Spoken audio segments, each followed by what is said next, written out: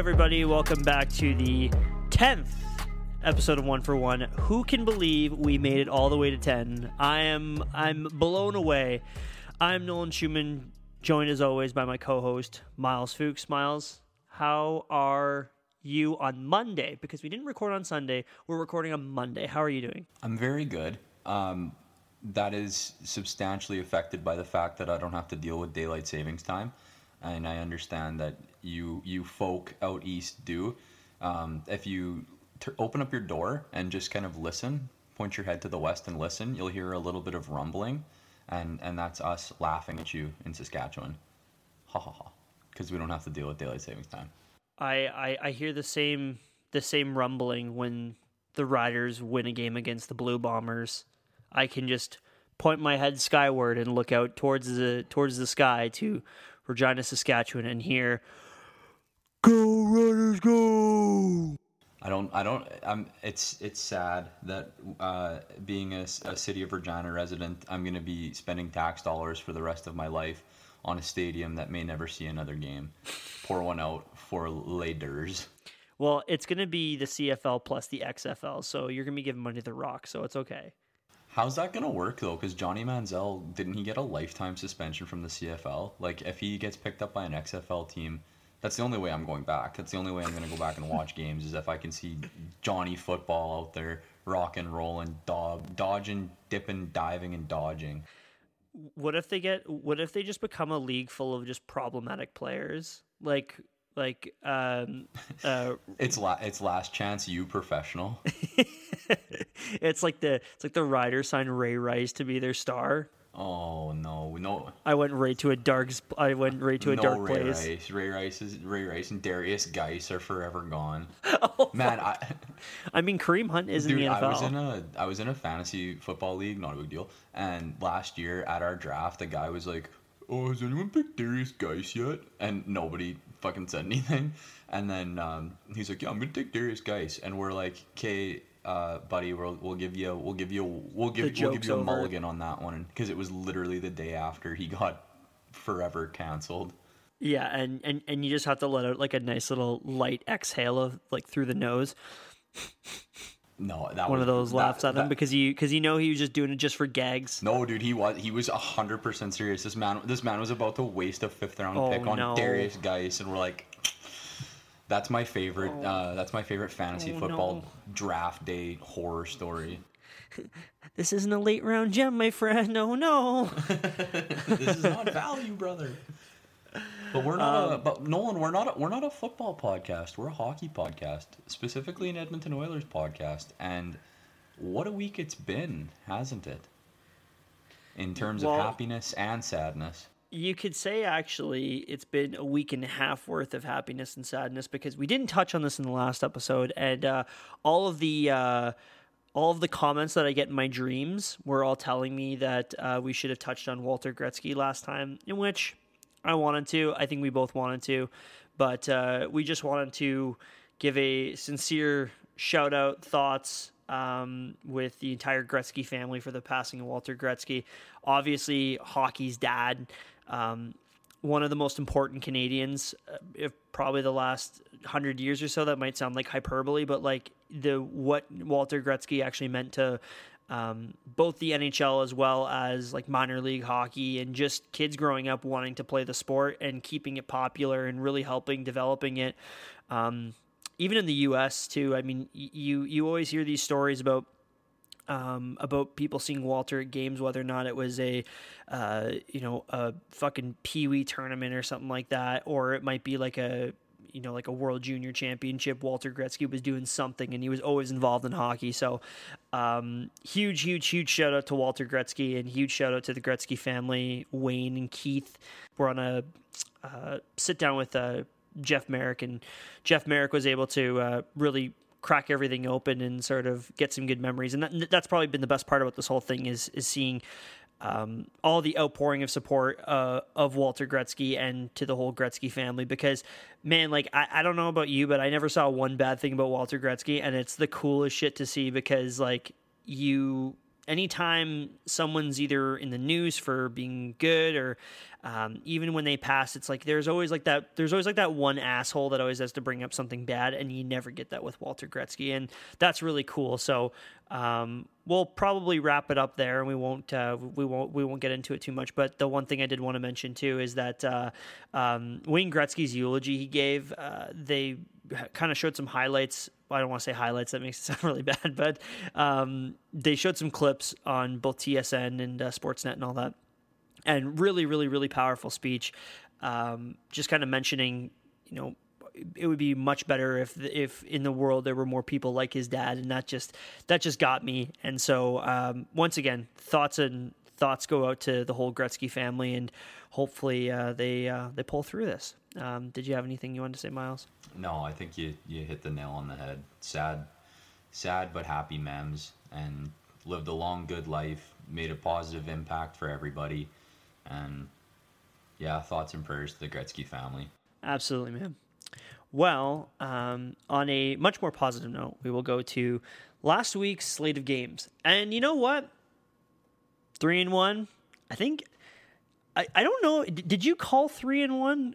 Because I know I said 2-2. I said 3-1, but I thought we were going to lose one to the Senators. I was big on the Senators hype train. Choo-choo.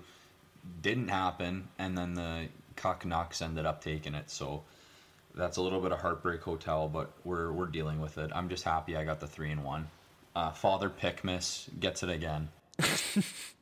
Yeah, and boy, the Edmonton Oilers opened it off with a bang. This is obviously the most important game of the week.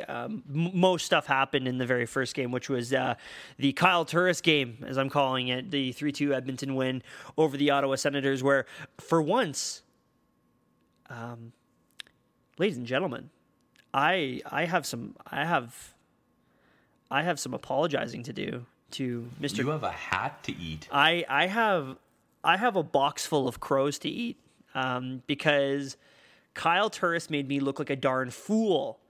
And basically, Kyle Turris told the One for One pod, well, Nolan, that after the slander on the last episode, to basically shove it up my shithole, because he had an expected goals percentage of 91% and a nice little assist to Leon for a nice little goal and easily his best game of the year. And then he followed it up with being placed on COVID protocol. Ooh. Isn't that just like the most Kyle Turris thing you could do? Just suck wind all year. Finally do what everybody wanted. Going back to the first episode, finally being the Kyle Turris, maybe not with Yesapula, but still being the Kyle Turris that we wanted.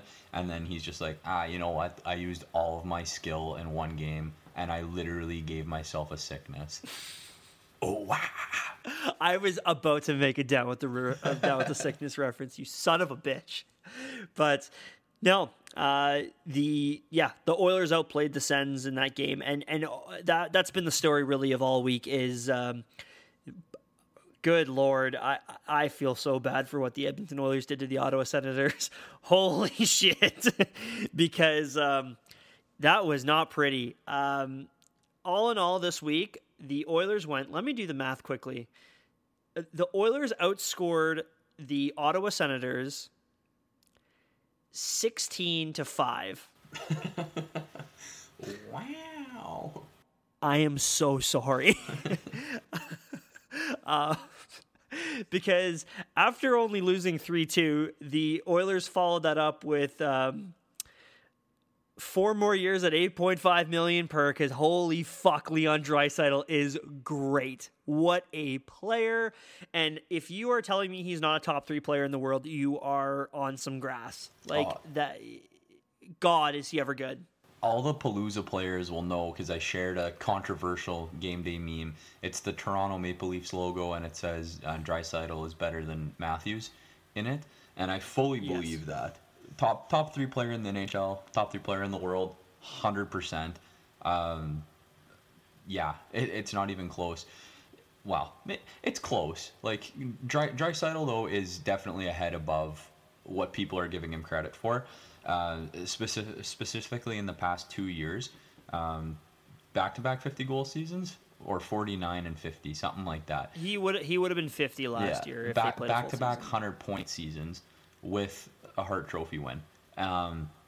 Definitely slept on. Everybody knows how good he is, but I don't think hockey writers and people in the media are giving him the credit that he deserves. And that contract, man, $8.5 million for what he does. Oh, ooh. I was actually talking to our buddy Jay about this. Shout out Jay, and we were looking at the highest paid players in the NHL because we were. He was watching he was watching the Leafs game, and he said to me, he was like, "Man, Tavares making $11 million, and the fact that he's not a point per game right now is like not very good." So he's looking at the list of the highest paid hockey players, and Jay says, "Where is Leon Draisaitl?" And then I said, "Oh, he only makes $8.5 million a year." And he's like, "Are you fucking kidding me?" He's like, "I'm not." Man, hockey players are criminally underpaid for what they do. I understand it's league size and revenue and whatnot and all that shit, but like, what's McDavid make? 11 and a half? 12.5. Oh, sorry, I'm a whole $1 million away. That's like a bench player salary in the NBA. Yeah, I know it's nuts. Like like a sixth man of the year. Like I think Jordan Clarkson makes like $16 or $17 million, and he's gonna win sixth man of the year. Mm-hmm. We'll get into it. We'll get into it a little bit later. Hopefully, in the next CBA or whatever, with some big ESPN dollars, we'll get to see some hockey players make a little bit more cash, a little more star power. Dude, that goal that Leon had on the power play in the 7-1 game, holy shit.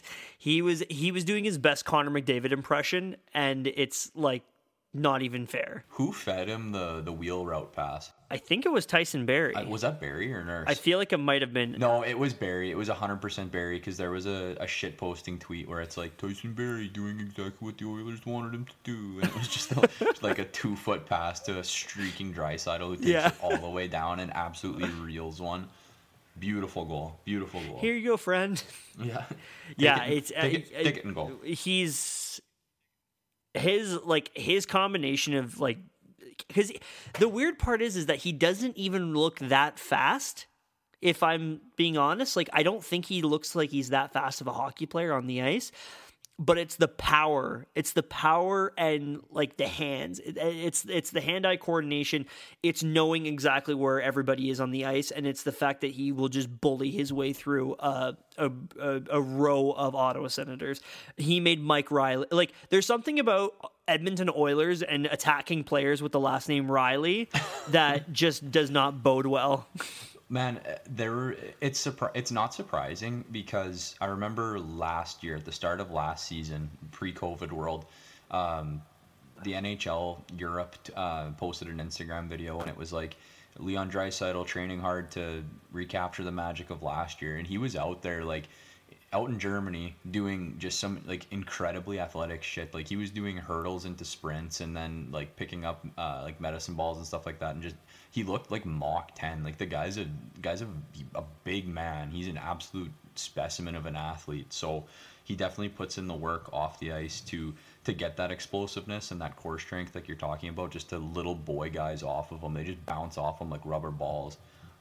He's so strong, so powerful, awesome shot. Have you ever seen his blade? Have you ever paid attention to the twig that he uses? Yeah, isn't it like a massive stick? Yeah, he has. It's like as I think people have mentioned it's like a paddle. It is a paddle. It's literally just pretty much a flat piece of wood, and he just gets torque on it. Oh, it's kind of similar to because doesn't Crosby play with like little to no curve, and it's because he wants to win faceoffs, so that he can. I could be wrong with that, but I feel like that was the thing. No, it's because like Crosby's that he has like little to no curve. Yeah, his draw stance is like how you're supposed to take a draw like an atom, where you're just always like normal hockey stance. He never gets like a backhand over top of it. He's just ready to win forehand, backhand, whichever way he can, and that's part of the curve. Getzlaf has a really weird curve. Getzlaf has like a square toe for digging pucks out of like along the boards. It's really unique. Getzlaf also has a really weird hairline too. Getzlaf's hair looks like your front lawn when your dog pisses on it. Nice and patchy. Shout out Ryan Getzlaf, good Regina boy.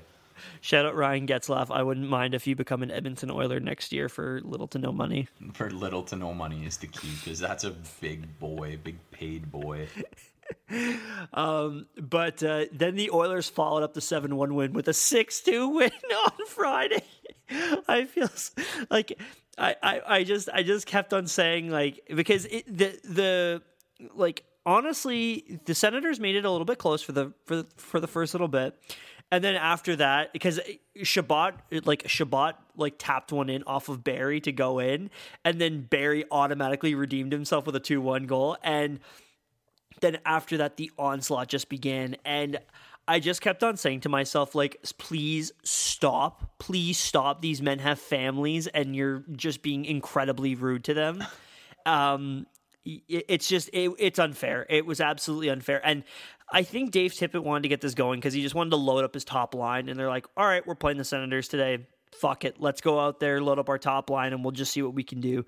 And I think it was more of like a confidence booster more than anything, in which confidence-wise didn't really help going into the next game. Well, I think it did. We'll talk about that. Did you have any thoughts on that, on the Ottawa series in general? Well, yeah, and I hate following up. We're going to talk about that later. We're going to talk about that later. But I don't want to give up the whole program. Yeah, they shit stomped the Senators 3 games in a row, and they have all season. But like, people need to stop being so mean to Ottawa. Ottawa wins aren't guaranteed anymore. The Oilers just seem to have their number, and we will do a little bit deeper dive into what the Senators are and how they stack up. But for some reason, they just cannot play with the Oilers, and I mean, I like it a lot, but it's tough to see because I'm big on the Sens. I like their team. I like some of the players on that team a lot. I really like Drake Batherson, man. I do, yeah, absolutely. Like, he's got a wicked shot on him. And Timmy Strudel, Brady Tkachuk, like Thomas Chabot is really awesome defenseman. So yeah, I don't want to see them get pumped unless it's by the copper and blue. So I'll take that one as a feather in the cap. But I think the writing was on the wall when Connor McDavid scored 10 seconds into the game with the stupidest angled shot of all time. I thought he was just trying to wrap it around the boards. Oh no, boy band Joey Decord decides that he's gonna let that one sneak through. I felt so bad for him too, because he, like, the goal horn sounds and you can see him just frantically looking around. He's like, "There's no fucking." He's like, "What the fuck just happened?" He sees the puck and he hears it. He just puts his head he hears back the and horn, like, and then he's like, "No, it couldn't have gone in." And then they hear, "Hey, hey, hey, hey, hey, hey, hey." That's what he hears in his nightmares, but it's you, not Rev Theory. Give me a hell, give me a yeah. Hell yeah. God, it's fucking so cool. He does. Do you want? I know. I stole. But I will say. You go ahead. You say. You will say. No, I was just gonna say. I will say that that Joey Decord did win last night against the Toronto Maple Leafs. So let's give him a little round of applause for that. Good job, Joey Decord. His first NHL win. The Ottawa Senators. Shout out Flamestein Kyle for the name, but I love calling them Ottawa. What were you gonna say before I mentioned Joey Decord's first win? Well, I'm taking your Joey Decord joke valor here and saying that, like, that's a very boy band's name. Like, I'm imagining him in, like, let's play mid 2000 or early 2000s Fitz. 98 Degrees. Yeah, he's got frosted tips. He's got one earring. It's like a Costco, like a Kirkland collared shirt with short sleeves and just a terrible pattern. Baggy cargo pants. Like puka shell necklace. Yeah, maybe like an arm tat of like a skull in flames. Maybe like a bit of like spray tan on the face. Mm-hmm. He has really white teeth. And like a really long, small soul patch. Oh, that's a really Joey. Like that's a Joey thing to have. Joey. Yeah. Oh, we're thinking on the same wavelength here. I like it. I like it a lot. Yeah. So I don't. So we played what, 6 games against the Sens? Yeah, I think we're 6-0 against 7. Okay, so what do we have left? Like 2 more games against them? Yeah, I think it's a 9. Well, we hardly knew thee, but we will see you again, Ottawa Senators, in which the Oilers. not you, my friend. We moved on to the Friday game, which was the 2-1 Saturday game. loss. You're fucking all over the Fuck, place. man. Sorry. The game right after, because, yes, Ottawa game was played on Friday, then the next game was Saturday. 2-1 loss to the Vancouver Canucks. Yeah. But Give me to be another completely yech. honest, That game deserves 2 yech. it deserves 2 yech for every fucking yech Canucks goal. Amen. Nerds. But I mean, I want to start off by mentioning this. I parlayed Leafs Oilers with our friend, Mr. Bo. Who's Mr. Bo? Mr. Bo, J1 Bo.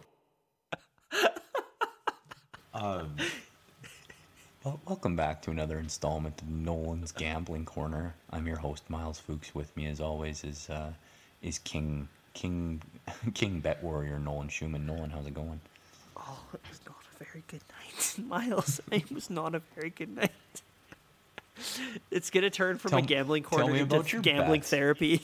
Yeah, tell me your bets, Nolan. I want to laugh at the shit you did.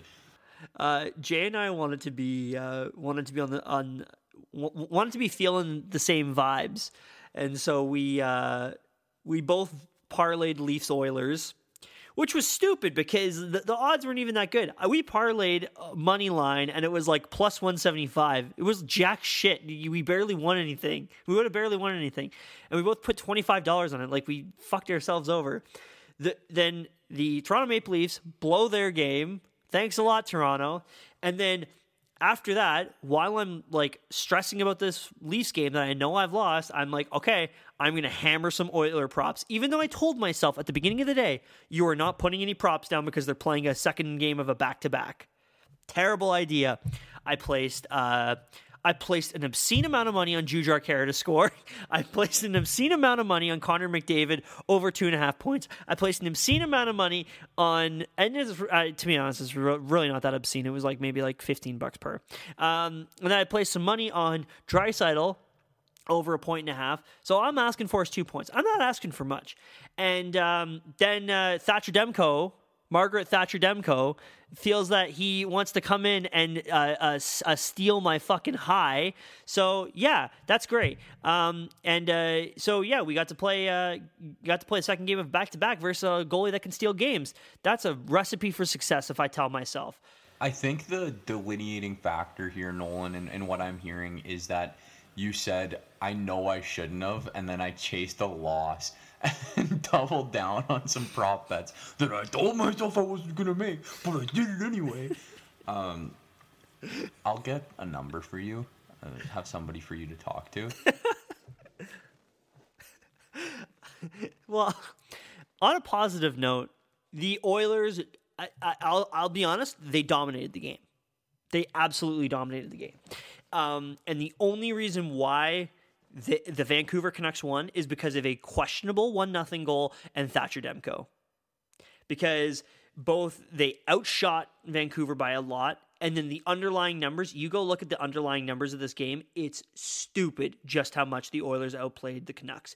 I don't know if you're familiar with like Money Puck, but there's like this website called Money Puck, and they do like that's where I get like a lot of my like underlying numbers from and all that.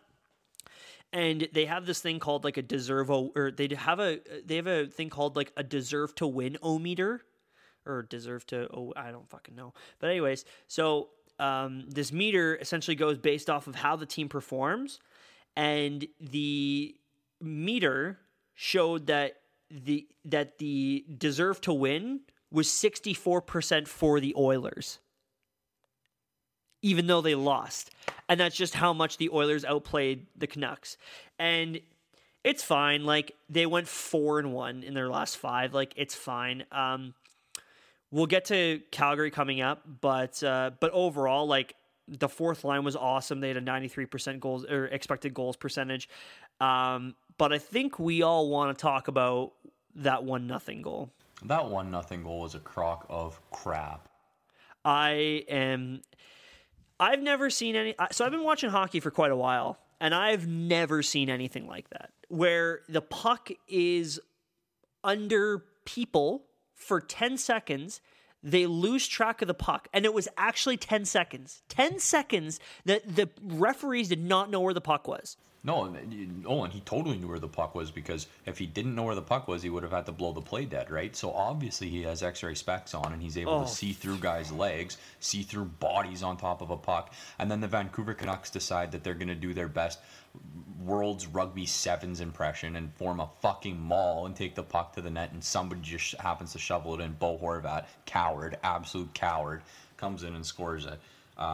If that's a good goal, like, why can't McDavid just pick the puck up, skate in, because he's faster than everybody, and just throw it at Thatcher Demko over his shoulder? Like, fuck, it's damn near the same principle. Like, that's I don't know. I don't understand how that call doesn't get made, how that sits in limbo.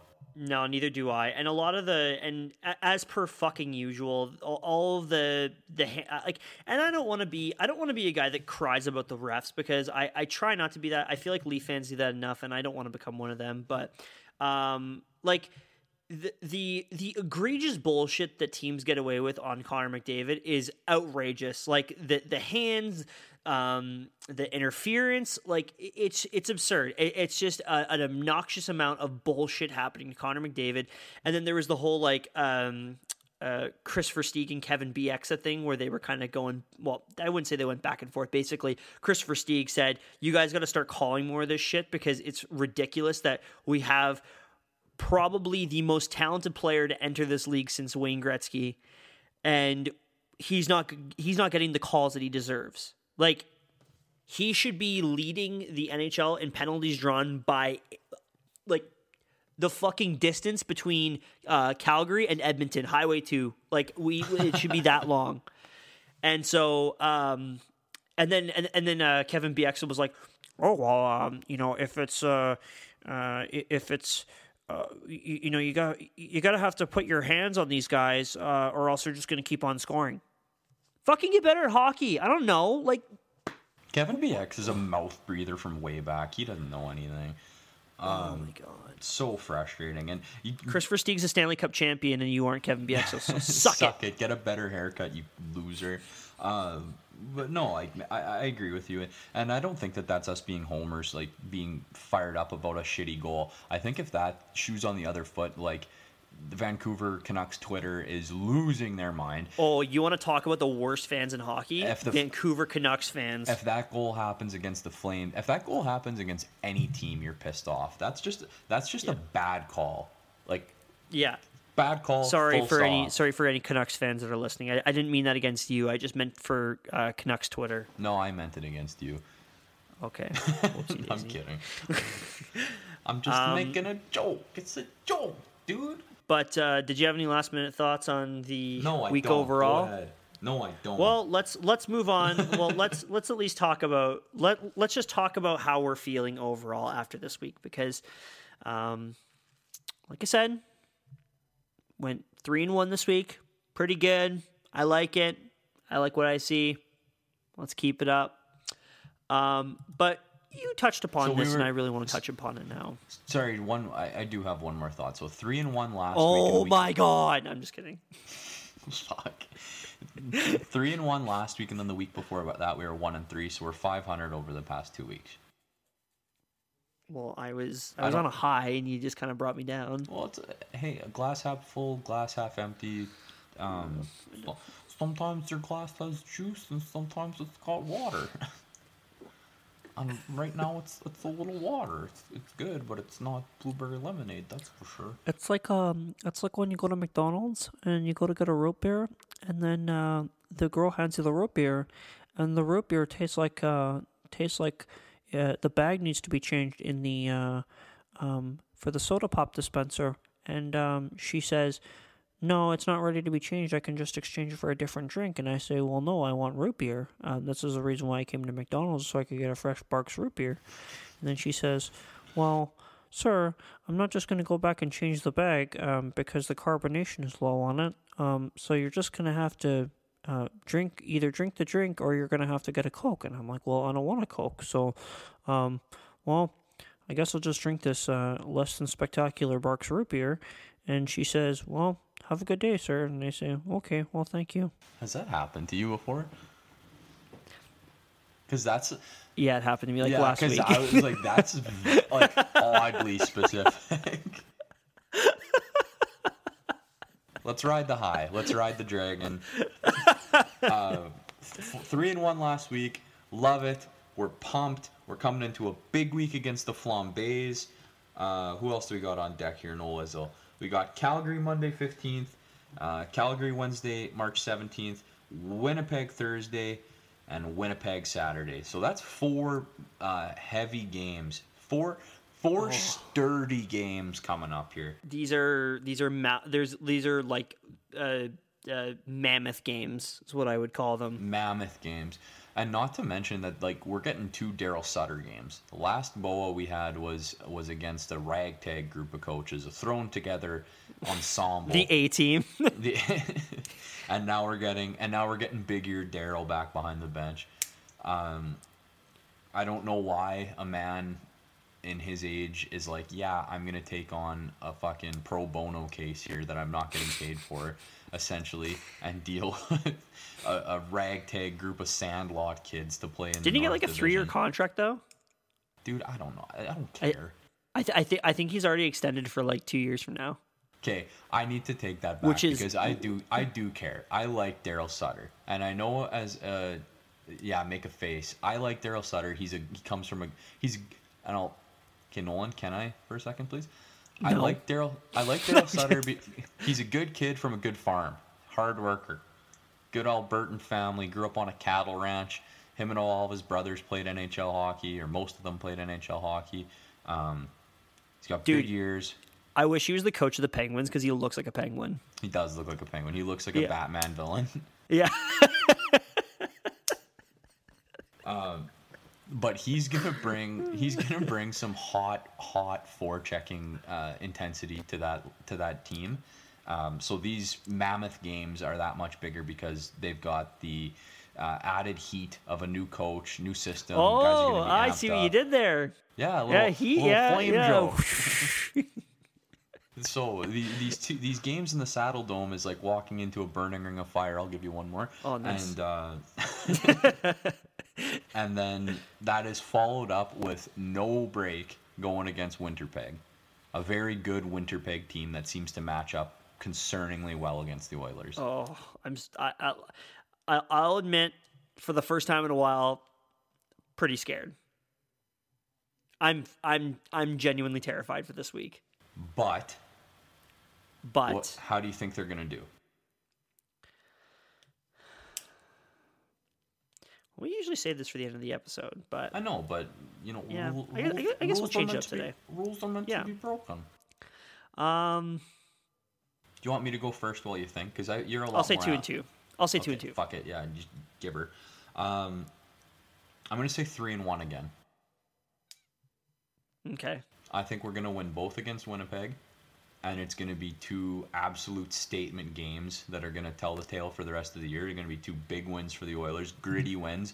I'm not saying by a lot of goals, but I think they're going to be 2 gutty wins for the boys, and I think that Big Ear Daryl is going to pull one out here. I like it. I hope this. Actually, I hope they go 4-0. Like I said. Yeah, I hope they go 4-0 as whale. But could you imagine if they went 4-0 and then shot all the way up to the first place in the North, and then we still have to listen to, well, they haven't actually proved anything because they lost 3 in a row to the Toronto Maple Leafs, so well, it doesn't count. Can I be a hot take artist for a second? Oh, yeah. And I know this directly contradicts what we were saying last week and sucking the Maple Leaf dink. But I think we're going to start to see the slide. The inevitable Toronto Maple Leaf slide. I don't know what I don't have any facts or figures behind that, but I just have a feeling. I think that they're a little too comfortable as a team and in thinking how good they are, and I don't know what it is, but I think you're going to start to see them dip a little bit. I'd like you to be right. I don't know if I totally agree with it, just because they have, like, I think that this is a very much different Leafs team than previous years, just because of like all the veterans they got on that team, and like a guy like TJ Brody has made the world of difference for them. Also, I was listening to 31 Thoughts today, no free ads, and Elliot Friedman tried to basically cuck me and tell me that the Leafs are in on Matthias Ekholm, which I would like not to see that. Please and thank you. The cherry on top. Thanks, David Boyle. So I want to say you're right. I don't know if I can totally get behind it, but I mean, it's not that hot of a take. Let's just wait and see. Yeah, let's wait and see. We already touched upon the Senators thing, but yeah, like we were talking about before, like, can we stop with the narrative that like the games against the Senators don't count? Because the Oilers and the Canucks are the only team that have played them. The Canucks have only played them 3 times, and they've beat Toronto 3 times, and the Flames, I think, twice. I could be wrong on that. Yeah. But I mean, Ottawa's not a rollover team. Ottawa's not this like easy, like, you know, cuddly, oh, we're just gonna lay the slippers to them. See you later. They're a decent enough team, and it seems like DJ Smith has them really playing hard, and that's really all that matters, and that's what you want for a hockey team going into the foreseeable future. I mean, I think their future, man. I think they're gonna be up.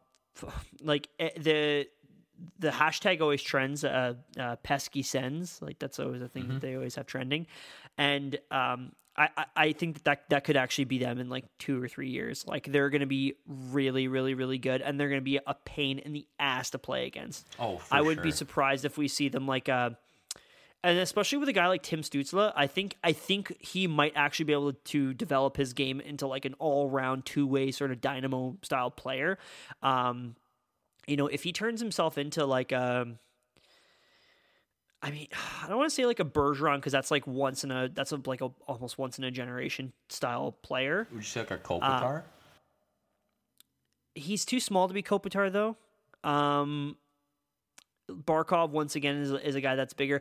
I mean, I know that people throw this around anytime a player is good defensively, but like a Pavel Datsyuk even, like he could very well be Pavel Datsyuk. Like he's got the hands for it, he's got the vision, and then if he and he's got the skating. Like he's an incredible skater. I would really love to see him work on his 2-way game and his shot, and just see what that turns into. But no, they have a lot of guys on that team that I really like, and I think they're going to be really good going forward. Well, just like you said, like they're not a cuddly rollover team. And what did we see Saturday nights or Friday night? Red Wings beat defending Stanley Cup champion Tampa Bay Lightning 6-4. Yeah, so I mean it's still the NHL. We say that lots. No games are free. If you take a team lying, or if you think a team's going to come in and lie down, more often than not they're going to surprise you. And it might have been a joke at the beginning of the year when it was like, oh, the only teams Ottawa's beat are the Habs, who were really strong at the time, and the Leafs, who were really good at the time, and like, oh, they're never going to win another game. But no, like you said, the only teams they haven't beat are the Canucks and the Oilers. So yeah, then that's a small sample size with the Canucks. Very well could go the other way. Go Sens, go... Question kind mark? Of, maybe. Yeah. But no, as per other things I want to touch on, I'll let you take the next point. But I'd like to see the Nuge, McDavid, Puljujarvi line be reunited. Just want some balance up and down the lineup. I don't want to go into these games with Connor, Leon again. Like it's fine for Ottawa because you just want to lay the slippers to them and you want to get that confidence up. But when it comes to these really good teams, I mean, as much as I don't want to say Calgary's a good team, Calgary's a good team, and they've got a lot of really good players on that team, and I would much prefer stacking those guys on their own individual lines and having it as like a sort of like a 2-headed attack. So, and because in all reality, McDavid, Draisaitl, that's your nuclear option. Like if you're in need for a goal and you just like you're straight up like what's like the nuclear, like the little nuclear piece that like falls out of like Homer Simpson's shirt? Like that's what they are. I don't even know, dude. I don't know. It's from the Simpsons intro. I know, man. I'm a bad. It's like the little like piece of like nuclear shit. I was that, in like, business. I don't know. I don't know science. I know what you're talking about. And I just want to touch on what you said about the Flames not being a bad team. The Flames aren't a bad team. They're an underperforming team, and I think that there's a big difference there. That's exactly what they are. They're just not living up to the snuff, the caliber of a team that they should be with the roster that they have. Yeah, I agree with you. I would be down to reunite that Nuge, McDavid, Puljujarvi line, spread things out a little bit, redistribute the Oilers' forward wealth, as we've always talked about, Socialist Edmonton Oilers. So yes, let's go. Let's do that here in this big week where you've got some deeper teams that we're going to be that are going to be playing with 3 or 4 lines that can roll at any given time. You've got to match that. So Oilers, hopefully Tip's going to break it up a little bit here. I didn't check the lineups for tonight. I'll see if I can get that. It's Draisaitl McDavid again. He's doing it again, hey? Yeah, he's going for it again. Fucking Tip it. Yeah. I don't want Nuge as a center anymore. I'm just out on it. Like it's a no for it's a no for me, dog. Unless he's playing third line, I don't want him at center. Fair. So just leave him on the wing. Stop messing with it. It's just not going to work. And resign him. Yes, but do you want to take the next point, Miles? I do. I was reading an article here. No free ads, so I won't say from where. But it was the whole discussion of like way too soon Tyson Barrie talk. Now that we are however many games into the season, got a nice sample size of what Tyson Barrie brings to this team, how he plays, and the type of game that he's playing and the role that he plays. Is Tyson Barrie a player the Oilers should consider keeping around on the roster going forward? I'll give you my initial answer before I tell you, and then I'll let you take it over. I say no. I would say no too, but okay, so there's a couple ways that this could work, right? So in a perfect world, there you go. I would say no. Evan Bouchard is waiting, and he's waiting with bated breath, and all of the numbers say that Evan Bouchard should be playing and that he's worth playing, and that, all in all, like, play Evan Bouchard because it's silly that he's sitting. Now, with that being said, it depends on what you do and what the plan is going forward and what he wants. From all accounts, Tyson Barrie is great in the locker room, and that is the big thing, is I want guys that want to be here. I want guys that are happy. I want guys that make everybody happy. There is something so important about culture. The Buffalo Sabres, on paper, do not have the worst team in the NHL. They are the worst team in the NHL because their culture is about as healthy as drinking acid rain. They're not. It's not good there. So I'd be okay with it to a certain extent. Let's say Tyson Barrie wants to come back to the Oilers on a, I don't know, ballpark. Like, let's say he says, okay, I'll come back for 1 year at, he'll probably want to raise, but let's say in a perfect world, he wants to come back at 1 year, 3.5, 4, right? But let's just say that. If he comes back, they let Adam Larson go, and they have Ethan Bear taking top pairing minutes. They have Evan Bouchard playing that 4 spot, or Tyson Barrie playing that 4 spot, whichever one. I don't really care. Then that's fine. I'm okay with that. Just make sure you have 3 right-handed defensemen in that lineup. I don't want this like playing Chris Russell over on the right side. No, I don't want that. So I'd be okay with it, but only in a certain circumstance. There's the whole thing. I know you're not like a movie guy, but in like Avengers Infinity War, it's like how many of these, or how many how many realities would it be where we actually beat Thanos, and it's like 1 in every like 87,000 or something like that. And that would be the only time I would sign Tyson Barrie, is if it's like that 1 in 87,000 time where he decides that he wants to take a discount, he wants to stay, and he wants to win a cup here. And because what you need is puck movers. And say what we want about Tyson Barrie, he moves the puck. But this like trading Ethan Bear and then extending Tyson Barrie stuff, no. I don't want any of that. That should absolutely not be happening. If we're going to do anything and give money to a free agent defenseman, there's a certain somebody that plays in Carolina that's a free agent this summer.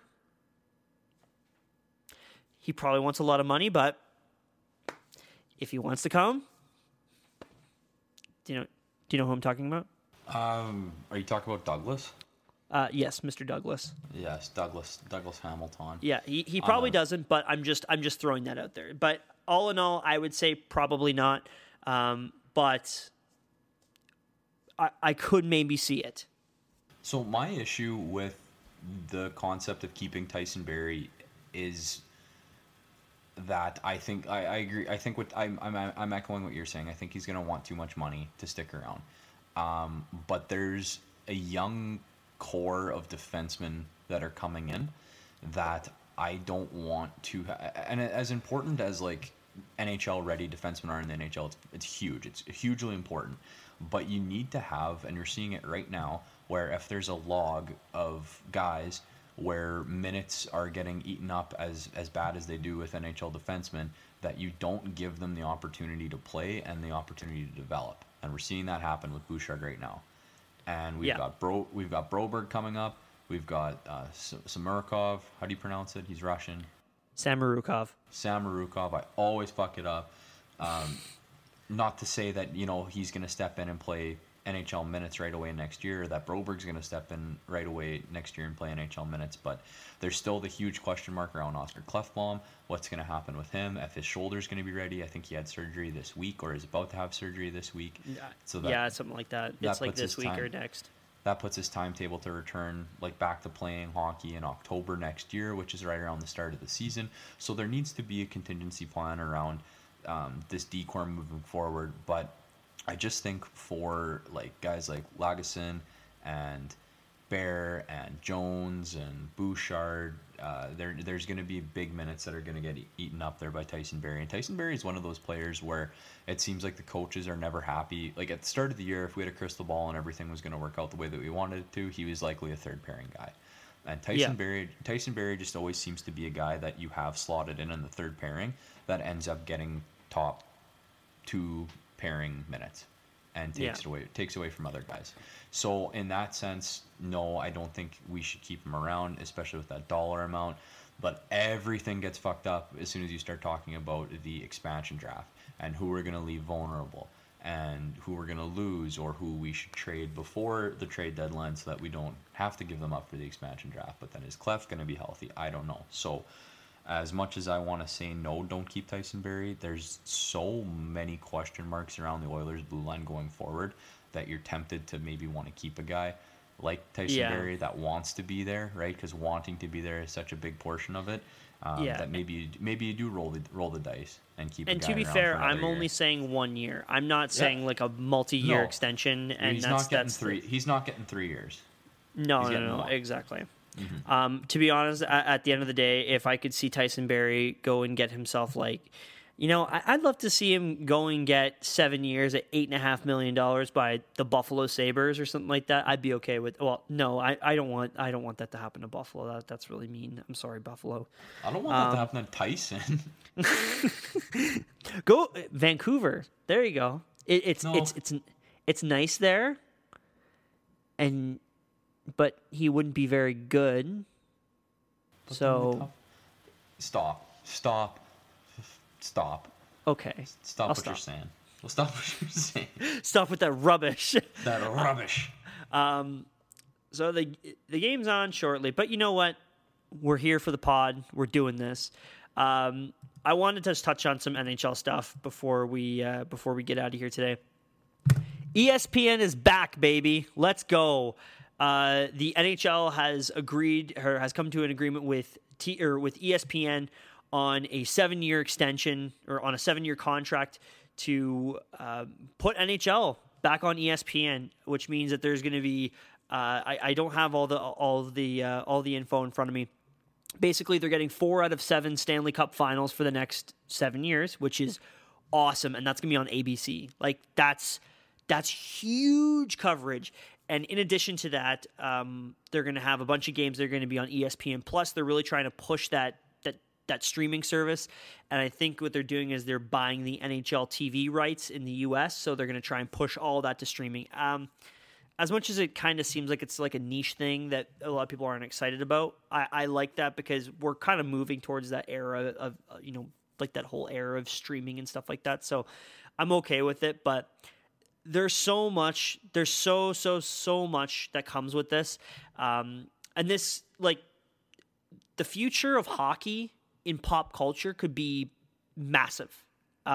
Just by having it on ESPN, just by having that slight possibility that, like, Stephen A. Smith talks about it on First Take. And by the way, I got to mention that awesome video of that, like, Stephen A. Smith 5 things I know about hockey video. I love it. I love it so much. I want, even if hockey is like that niche sport that's on ESPN that they don't really talk about a whole lot, but they kind of like allude to it. All that matters is somebody's talking about hockey. It's better to like mention it, even if they're joking about it, than ignore it, right? And I'm so excited, man. It's like, even if it doesn't get the coverage of the NBA or the NFL, it's just about putting them out there and seeing ads for like a Knights Sharks game during an ABC broadcast of like Lakers Nets.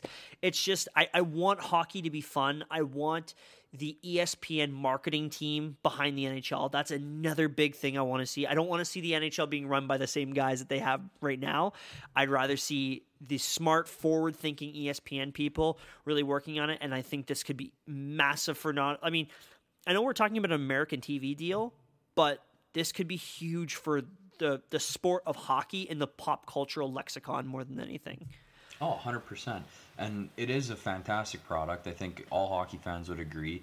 People that watch hockey for the first time are always blown away by how fast it is and how physical it is and how entertaining it is. They're like, how did I live my whole life not watching this? And it should be more than just your local southern market making a cup run that gets people into it. And just like you said, seeing those advertisements during primetime basketball or primetime football games maybe gets people clicking over. They get to see a highlight reel goal. You're like, oh shit, that's wicked. Stephen A. makes a comment about Connor McDavid going end to end and burying one, and it's funny and it goes viral. And just like you said, very good point about having fresh minds behind driving the game, and especially from ESPN. The brain trust there is fantastic. They hire very good candidates. I imagine, I don't know, HR practices that they have, but at least they're going to have more new, fresh minds driving the game. And that's just great. Makes me very happy. I'm so excited. Do you know what else makes me happy, Nolan? What's that? Jordan Binnington signing a $6 million 6-year deal with the St. Louis Blues. Yes, let's go. You know what Doug Armstrong was saying? Nothing, because he was tied up with a gag ball. No, Doug Armstrong looked everyone in the face and said, "Do I look scared?" We are a long way removed from "Do I look scared?" Jordan Binnington. Jordan Binnington looks scared right now. Like, he is such a bitch. Dude, he's just gonna follow this up with like multiple games where he allows like 4 goals on like 8 shots. Oh yeah. Pay him back, buddy. Yeah. The only thing worse than Jordan Binnington is the tightness of suit pants that he wears. He's got awful swag. Oh, I hate the way I loved Jordan Binnington first year in St. Louis because he was electric. He was good. He was cocky. You're like, oh yeah, this is it. And then this last year, yeah, you're like, because that's going back to what we were saying about ESPN. It's a marketable young guy who's being successful and getting people talking. That would have been a perfect time to jump on. And like an underdog story. People love the underdog story. Yeah, exactly. And how did he follow it up last year? Not very freaking well, brother. What does he do this year for his encore performance? try and fight Erik Karlsson and Devin Dubnyk. I've become so numb. I can feel you there. Jordan Binnington, 6x6, awful. Never pay goalies. Former goalie, I can say that. Never pay goalies. Because it's just gonna bite you in the ass. I think Jonathan Quick still has like 3 years left on his contract, and he got his contract the year they won their first cup. Pay goalies. Yikes. Pay goalies very fair for very short contracts and keep making them earn it. And I know that that's the worst thing to say, but my goodness. Sergei Bobrovsky, Jordan Binnington, Carey Price's deal is kind of looking yucky. I don't know what Connor Hellebuck's got for a deal, but if Connor Hellebuck's got a steal. For how much Connor longer? Hellebuck is like on like a 6x6. Oh, really? He's on like the Jordan Binnington deal, but he's like he had the resume to back it up. Actually performing? Yeah. Interesting. No, that works sometimes. Other great news, our favorite Russian, Breadman, Artemi Panarin, is back. Give me a Let's hell. go, baby. Give me a hell. Give me a yeah. Putin, you can't stop the boy. Give me a kick up in the air. You can't stop the boy. Breadman is out there. Quick rising yeast. I'm excited to see him put some pucks in the back of the net. I love Artemi Panarin. So stoked that he's back in the lineup. Hell yeah. I'm so happy he's back. I hope everything is working out for him and his family. And yeah, Russia's just full of fun surprises, hey? Oh my. That's a fucking terrible segue. We're gonna skip that one. We're gonna come back to it. We actually. Okay, we're gonna come back to it because I have to bring something up when we come back to it. Daryl Sutter today gave a press conference before the Oilers game and said that Connor McDavid is the best player in the NHL. You're damn right, Daryl. Thank you very much. But seriously, why are we still having this conversation? Why is this still even newsworthy? Like, yeah, because your rival said that the captain of the other team is the best player in the world. He's right. It's not wrong. Yeah, it's just it's because they want freaking O-Dog, Hayes, and fucking Noodles to talk about it on TSN Overdrive. Noodles. That every time, like they have ads for it in like bus shelters in Toronto, and every time I see one, I see like O-Dog and Noodles above their heads, and like that is the worst. I don't like that. Stop trying to make fetch happen, Gretchen. It's never going to happen. Stop trying to make noodles happen, Jamie. It's not going to happen. Yeah, I don't know why it is. I think it's just a conversation to have. It's stupid. I don't know why people give into it. It's kind of like the whole, oh, Toronto's the best team in the league, and then it's like they go on a skid and it's like, oh, Toronto's not what we expected, and then it's like, oh, never mind. Toronto is actually a monster again. So I don't fucking know. I really don't know at this point. More noodles, please. Sean Monahan, first player from the draft class of 2013 to hit the 200 goal mark. Suck it, second best Nate McKinnon. That's what you get. Currently, Sean Monahan is at 201 goals, and Nathan McKinnon is at 196. I think that's. Why are we celebrating Sean Monahan on this podcast? I just think it's really funny that he's the first guy in that draft class. I actually thought that was a typo when I first saw that. I was like, no, that's not true. No, and then I forgot that Nathan McKinnon had a like bust, well, not a bust, but disappointment like first 5 seasons in this league. And then all of a sudden he decides, oh yeah, I'm gonna have like 96 points. Yes. Oh, okay. Okay, cool, Nathan. He stopped going on Mr. D and started in the offseason started training with Sidney Crosby. That was probably a wise career move. Got a couple of pretty interesting NHL records that are going to be broken right away. One that I think is very interesting is Patrick Marleau being 8 games away from tying former Edmonton Oiler Mark Messier for second all-time in career games played. And that only puts him 19 games away from tying Mr. Hockey, Gordie Howe, at the most games played in an NHL career. I did not realize he was that close. That's nuts. That's absolutely crazy. Because I remember being a kid and hearing about Gordie Howe and like, oh, he played till he was 100, and like all these games he played with his sons, blah blah blah. Like Patrick Marleau has been in the league since I was a hockey fan. I've always remembered hearing Patrick Marleau's name on the Sharks and watching him out there. It's just crazy to see the longevity that this man has had. He's not even that old, too, which is really crazy. He's like 41, maybe. He's an Iron Man. He plays a lot of games. He doesn't miss games. He's tough Saskatchewan boy from Aneroid. Aneroid, Saskatchewan. He likes riding. Oh yeah, we down there. We cheer for that Patrick Marleau. He's a really good hockey player. He likes sitting on the bus to go to school for 3 hours one way. Making hay in the summer, and kicking ass. Shout Listen out to Patrick Dierks Marleau. Bentley. Listening to Dierks Bentley. Hell yeah. Drunk on a plane. Another really cool record we got coming up is the Le Flower, Marc-Andre Fleury, being 5 wins away from tying Eddie the Eagle, Ed Balfour, guy likes a couple drinks, for 4th place all-time in wins. Oh my God, Miles! Jesus Christ! Did you see the video of Ed Balfour like last year, forcibly removed from a hotel bar because he was like pulling the curtains down?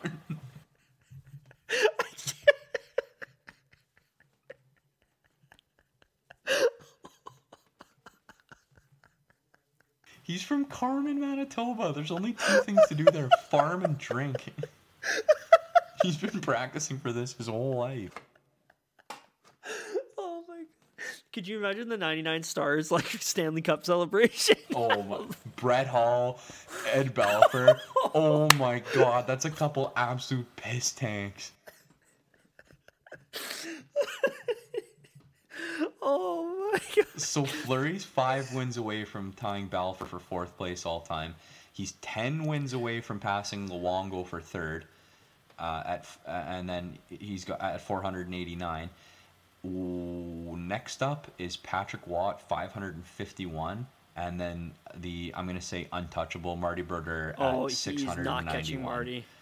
I don't think anyone's gonna catch Marty for the rest of time. I was reading an article about how insane Martin Brodeur's career was, and how like no one's ever gonna touch it. Martin Brodeur played 67 plus games at minimum for I want to say 8 straight seasons. He was the starting goaltender in New Jersey. Fucked. He was the starting goaltender in New Jersey, playing the majority of their games from 19 until 41.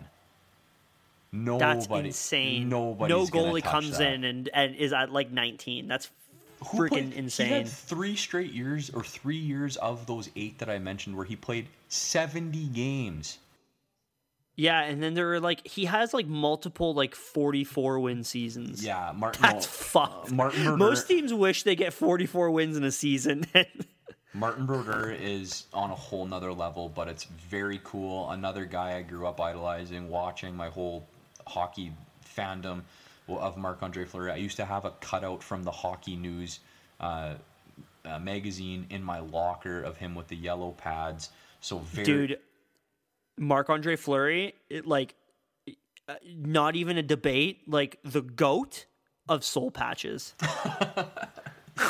He does have the soul patch GOAT. He has a pop punk aesthetic that is unrivaled. Like the long hair, the long flowy hair. And he's cute with the big fucking teeth on him. He's got these chompers. So love Marc-Andre Fleury. Love Marc-Andre Fleury. Very cool that he is likely going to be passing Balfour and Luongo right away, putting him 3rd all time, kind of cementing his Hockey Hall of Fame status. Say what you want about the 2 cups that Matt Murray won. Marc-Andre Fleury is a fantastic goaltender, and it's awesome to see him have the career that he's had.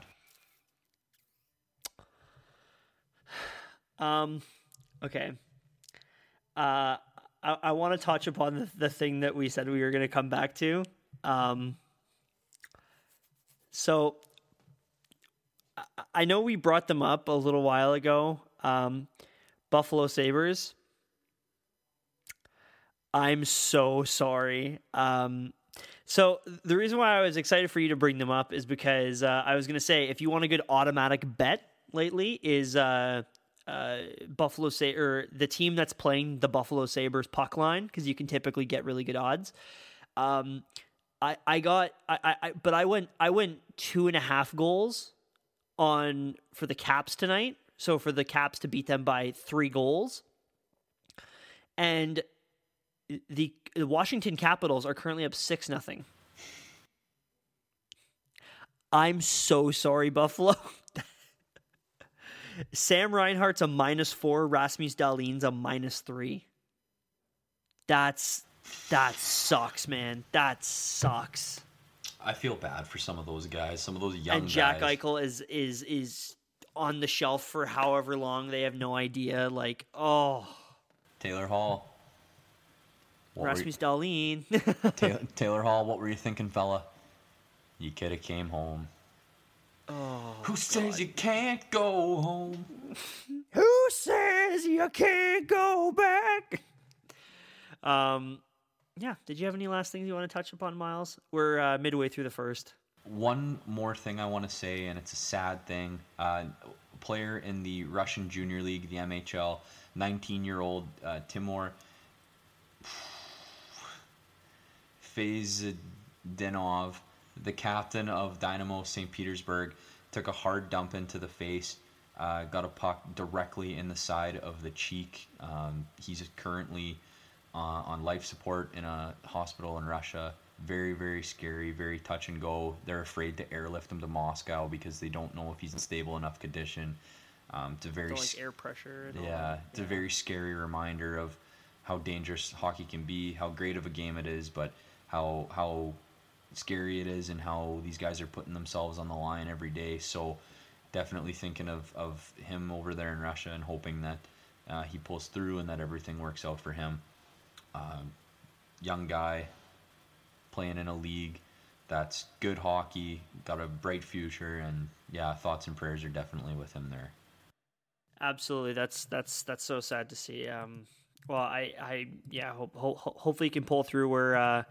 Where even though we don't really cover like the KHL and all of it and any of its minor leagues or anything like that, we like to say that we're a hockey podcast, and our thoughts are with Timur and his family, and also the team too, because they're losing their captain right now. So, but all in all, I think that wraps it up. We are midway through the first. Let's quickly check the score. I got 0-0. I got 0-0-2. Shots 3-2 Oilers. I got 5. So let's face off. Never mind, I'm drunk. I'm gonna have to throw on the old jersey, and hopefully this all goes well. All in all, thank you everybody for listening. Miles, did you have any last? Actually, we should probably mention. Please follow us on Twitter and Instagram. On Twitter at 1for1pod, and on Instagram at 1_4_1pod. And Miles, did you have any last thoughts? Keep getting those Palooza picks in. Big update coming tonight. It's a tight race after 3 days not being added. Somebody fucking kicked me from the weekend. So look for those updates to be coming. Keep getting your picks in for that limited 1-of-1 hoodie coming your way. Other than that, thanks for listening to the past 10 episodes. We're looking forward to doing 10 more, maybe a couple after that as well. It's a blast. We appreciate everybody and your support. And as always, go Oilers, go. Go Oilers, go.